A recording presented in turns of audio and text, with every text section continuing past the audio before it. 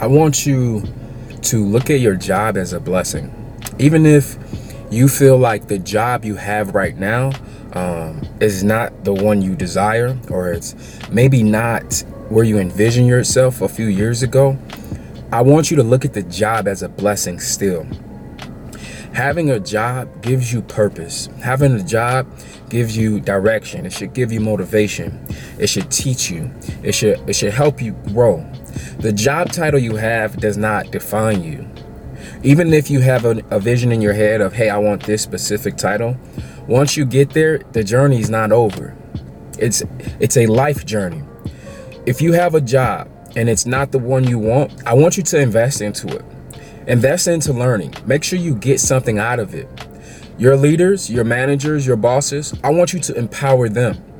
I want you to go to them and ask them, hey, what can I do to be better? How can I learn? What should I be looking for if I want to get promoted?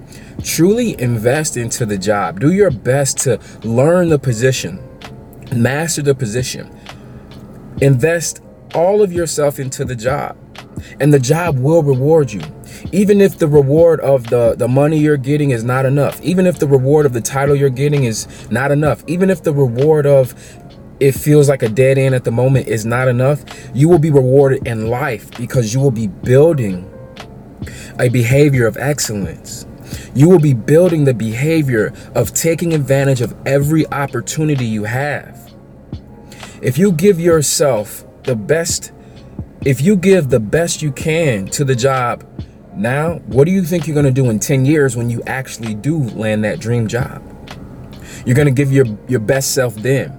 But if you build the habit of always coming late, always calling off, talking crazy about the job, being mad and hating coworkers, telling your boss or thinking that your boss is horrible, your manager is horrible, you're going to resent work.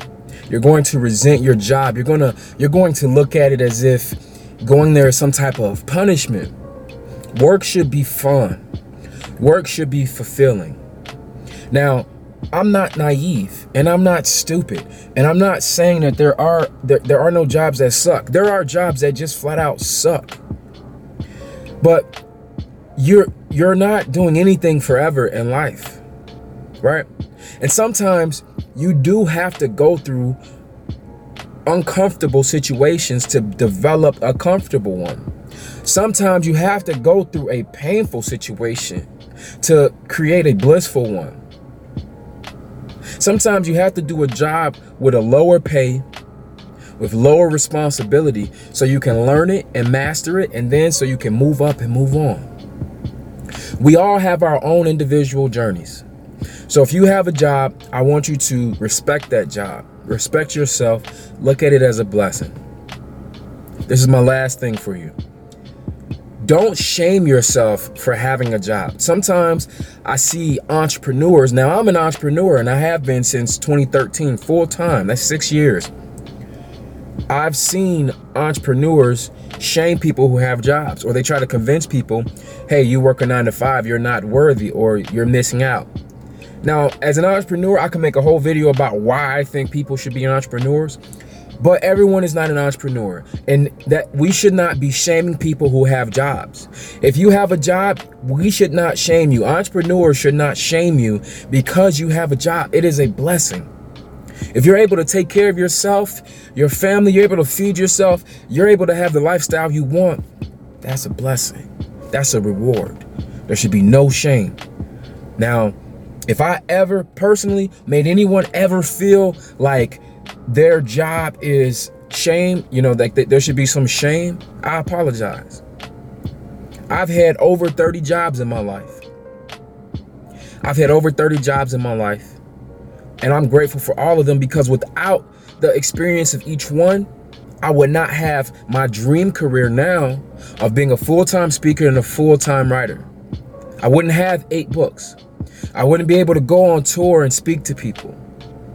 It is because I valued every job that I had, and I cared and I invested. That is the only reason I'm in the position I'm in now. That's my message.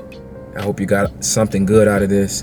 I hope you found some type of peace in this message. Free your energy.